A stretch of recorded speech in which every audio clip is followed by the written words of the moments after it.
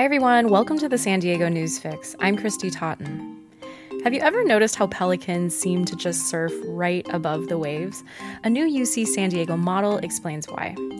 Then, reporter Lauren J. Mapp graduated from SDSU without any debt, but there was a cost to her health. She shares her story. First, the news. Escondido police on Thursday released a video of an officer fatally shooting a 59-year-old homeless man who had been carrying a 2-foot crowbar while closing in on the armed officer. The nearly 9-minute video shows the moment the officer pulled the trigger, which came after he'd backpedaled about 65 feet and repeatedly warned Stephen John Olson to drop the object. Police said the officer fired when Olson was about 7 feet away, shooting him 6 times. Police offered first aid until paramedics arrived and took him to the hospital, where he died. After watching the video, Michael Olson said his brother's killing was an unnecessary and excessive use of force. He said, quote, "You can see the cop went way out of line." San Diegans can now get a coronavirus vaccine at sites run by Sharp Healthcare without making an appointment. That's according to an announcement made by the healthcare company on Friday. The move comes at a time when the region's supply of doses is peaking, but demand is dropping now that many of those who are most eager to get immunized have already done so. On Tuesday, local officials announced that San Diegans could walk up to a number of county-run vaccine sites without an appointment. That's now true of all 5 sites run by Sharp. That includes the superstations in Chula Vista, La Mesa, and San Marcos, as well as smaller locations in the cities of Coronado and San Diego. Tourism is rebounding in San Diego County. The San Diego Tourism Authority is expecting 10 million more visitors to the county this year than in 2020. While a full rebound is still years off, the prospects for 2021 are much brighter than previously expected. In all, 25 million people are forecast to spend $7.6 billion on hotels, restaurants, shopping, and attractions this year. It's a vast improvement over 2020, when visitor spending was a mere $5.2 billion.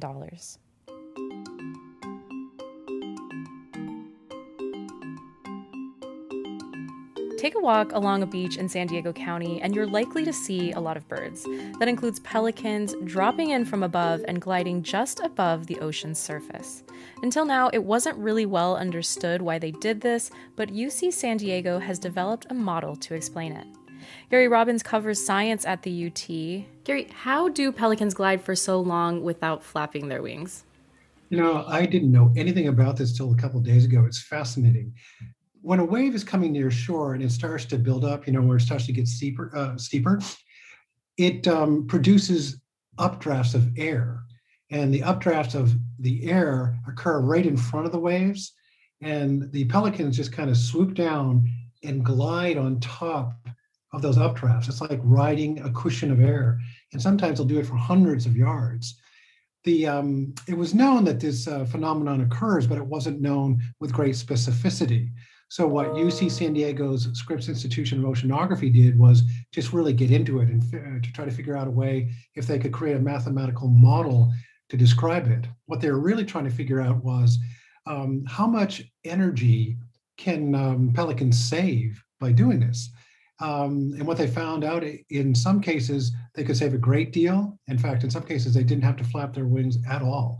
In other cases, it was very kind of minor, but they were able to quantify it. And so they got a specific sense of how to model this of this phenomenon, which helps them to both understand the birds and perhaps how other birds, exist and negotiate the winds and the sea, which actually has larger lessons for climate change, because so much of climate change involves the interaction of the sea and the air above it. I just thought it was fascinating. Yeah, Ian Stokes, the doctoral student who developed this model, said that it might be used, or how might it be used by researchers going forward? So it's really important that we understand the fundamental nature of physics and how it affects climate change. So, for example, we know that the ocean and the atmosphere interact, and that interaction does things like produces clouds in some areas, but not in others. And it produces, different size clouds, and that leads to different types of precipitation. And that precipitation, can be helpful in one area, but not in another, particularly if another area is not getting rain. So this interchange between the ocean and the atmosphere really has a profound effect on climate change. And the university studies that on a fundamental level, but they do it in various ways. Sometimes they have this big wave machine at UC San Diego where they just create waves and analyze what's going on in the wave tank. They're just looking at the water itself. In other cases, they're doing things like looking at animals, bird life, to see how they deal with the interaction between the ocean and the atmosphere, which is what is going on here with pelicans. And by looking at that, you get a fundamental understanding of how the ocean and the atmosphere interact. It's helpful to understanding this bigger picture of climate change. And it also does something else. We hear a lot about drones. They're aerodynamic. And this story about the pelicans is about aerodynamics and fluid dynamics. And the things that you learn about pelicans gliding for long periods of time might be incorporated, for example, in smaller drones that are flying just above the ocean's surface to take all kinds of readings. And there are drones like that do exist and are being developed right now. So it helps you understand climate change and how to monitor climate change. Is Stokes or the university working on any other bird mysteries? Anything else they're trying to find out about pelicans or other birds? I think they're going to probably do some additional work on pelicans. I don't know about other examples specifically beyond birds, but they do a lot that has to do with animals in general, whether they're marine creatures, fish, and they do see a lot of bird life in the various places they go. For example, Scripps Oceanography operates a fleet of research vessels that go all over the world, from the nearshore waters of San Diego to Antarctica. So they're looking at how climate change affects life. They're looking at how it affects the abundance of fish in the sea, which is important not only to just you and me, but to other creatures that feed upon that fish. So they're involved on every level of life that exists on Earth.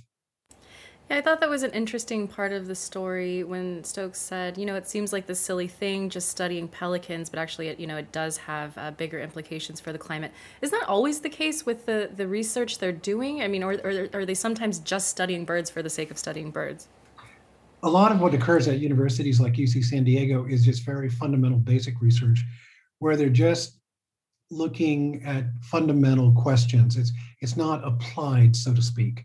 They want to know, for example, how the sea mist that we see all the time, how far does it go up into the air? How long does it last in the air? What are the mechanics of nature, the environment? But when you do work like that, usually either those scientists or some other scientists apply that in some way. Nearby on the bluffs there, you have UC San Diego, the rest of their medical complex. You have the Salk Institute, you have Scripps Research.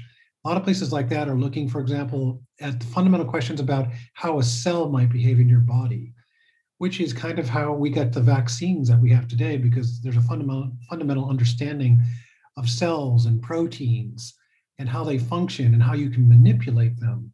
These vaccines that we're getting now are so effective because we are able to manipulate them and change them. So you start with basic questions, and then you apply those lessons to make it more useful.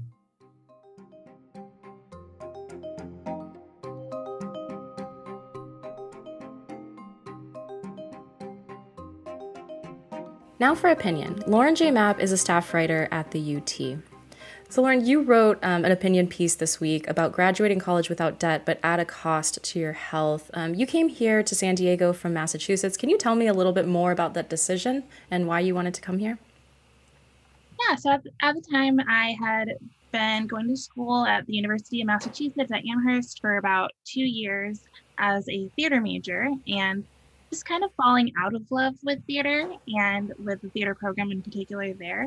And so one of my friends asked me if I wanted to move to San Diego, and I said yes. So we planned it out for 10 months and moved out here the following summer, and I've been here ever since. That was in 2005. And really, even though I was telling my parents at the time, like, I will be going back to school at some point, and I definitely will finish up college, I really didn't know what I wanted to go to college for anymore.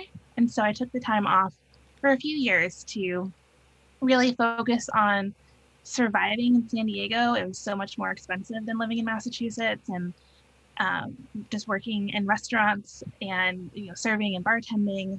It was just really like took me a long time to get my footing. And so when I did go back to school, I knew that I didn't want to amass a whole lot of debt, student debt. So that's why I made the choices I made. How did you ultimately decide to study journalism or go into journalism?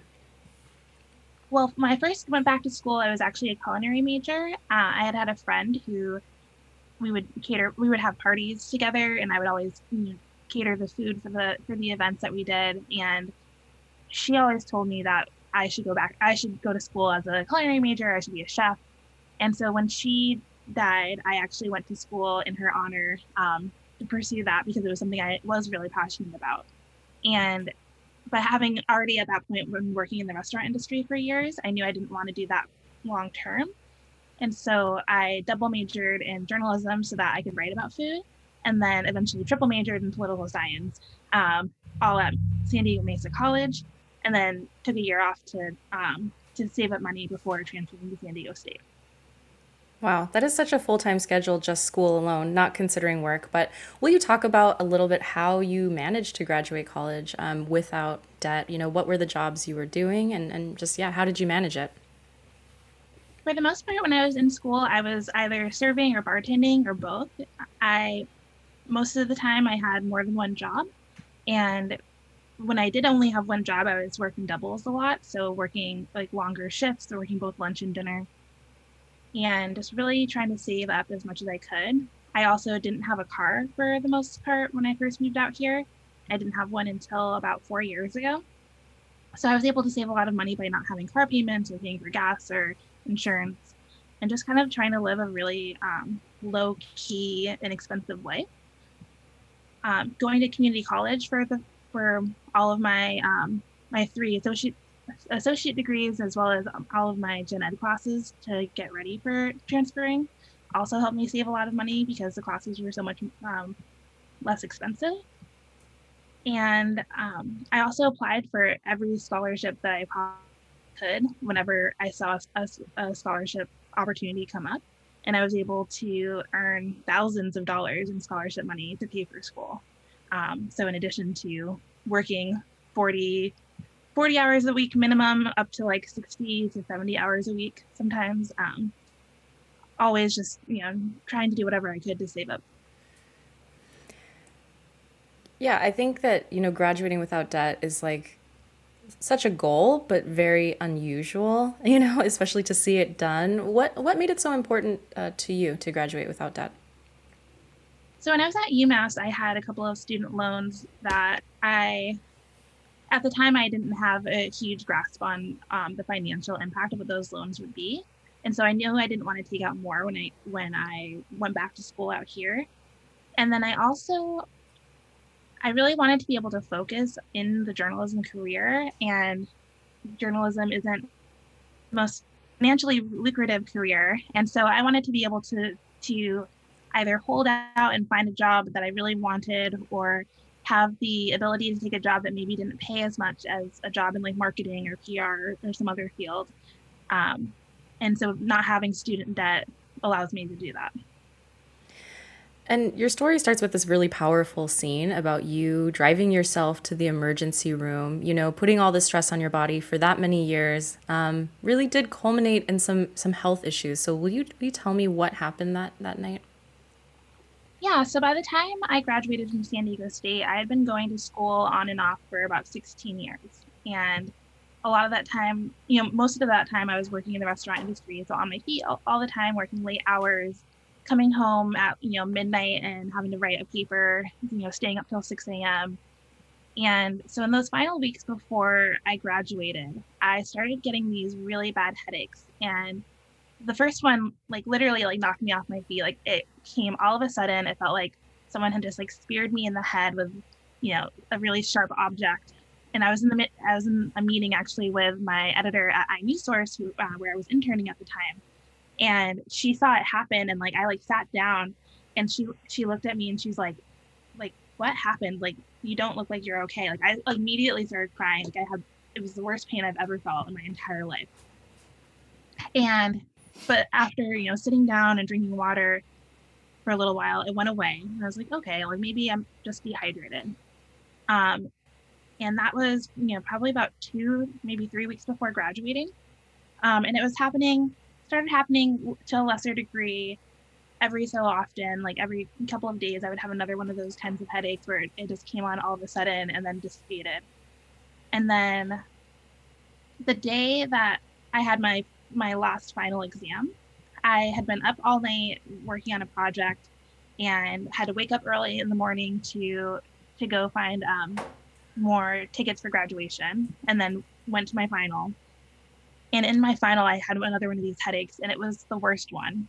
And it was very hyper-focused in one side of my brain, like every single time. And so I was kind of freaking out, thinking maybe I had like a tumor, or maybe it was like a stroke or something. Like I didn't really know what was going on, but it made it impossible for me to focus on that final. I didn't even really finish the exam. When I turned it in, my professor, who knew my strong work ethic, she's like, don't you want to answer this final question? I was like, I can't, I have to go.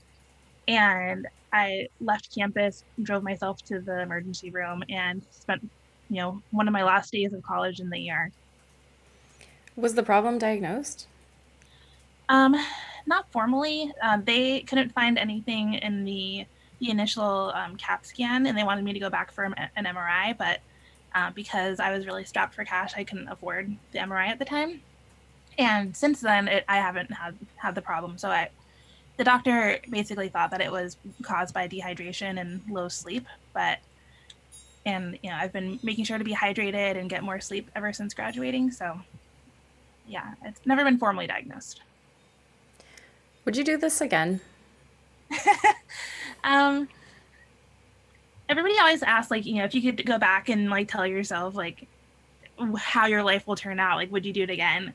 And for me, I was able to be successful, and I was able to get a job at the #1 place that I wanted to work after graduating. And yeah, obviously, like, my health problems, don't persist to this day. So at least there's that. But I don't know. It's kind of hard to look back on your life and see if you can make changes, because if I had made any of those changes, maybe I wouldn't have the career that I have, or I wouldn't have the friends that I have today. So yeah, I don't know. It's hard to make that kind of a call today. What about giving advice to somebody, a current college student that does want to graduate with, little to no debt, but do it in a healthy way? What advice would you give to somebody today? So what I always tell people is that I think there's a lot of pressure from both academic institutions and families to go to college right out of high school, to finish up in 4 to 5 years, and immediately go into a job. And I think that it's really important to know that you don't have to fit into that cookie cutter timeline of what your life should be like. And so if graduating without debt, and especially if you're studying something that isn't necessarily a high paying job afterwards, I think it's really important to maybe, focus on having less debt and, taking your time to go through school. So maybe you take, a year of classes, and then you work during the summer and maybe take a semester off. If that's the path that works for you, then that works for you. And you shouldn't let other people kind of diminish your goals or your path just because of what they think your path should be. You can find these stories online at SanDiegoUnionTribune.com. I'm Christy Totten, host of the San Diego News Fix. See you next week.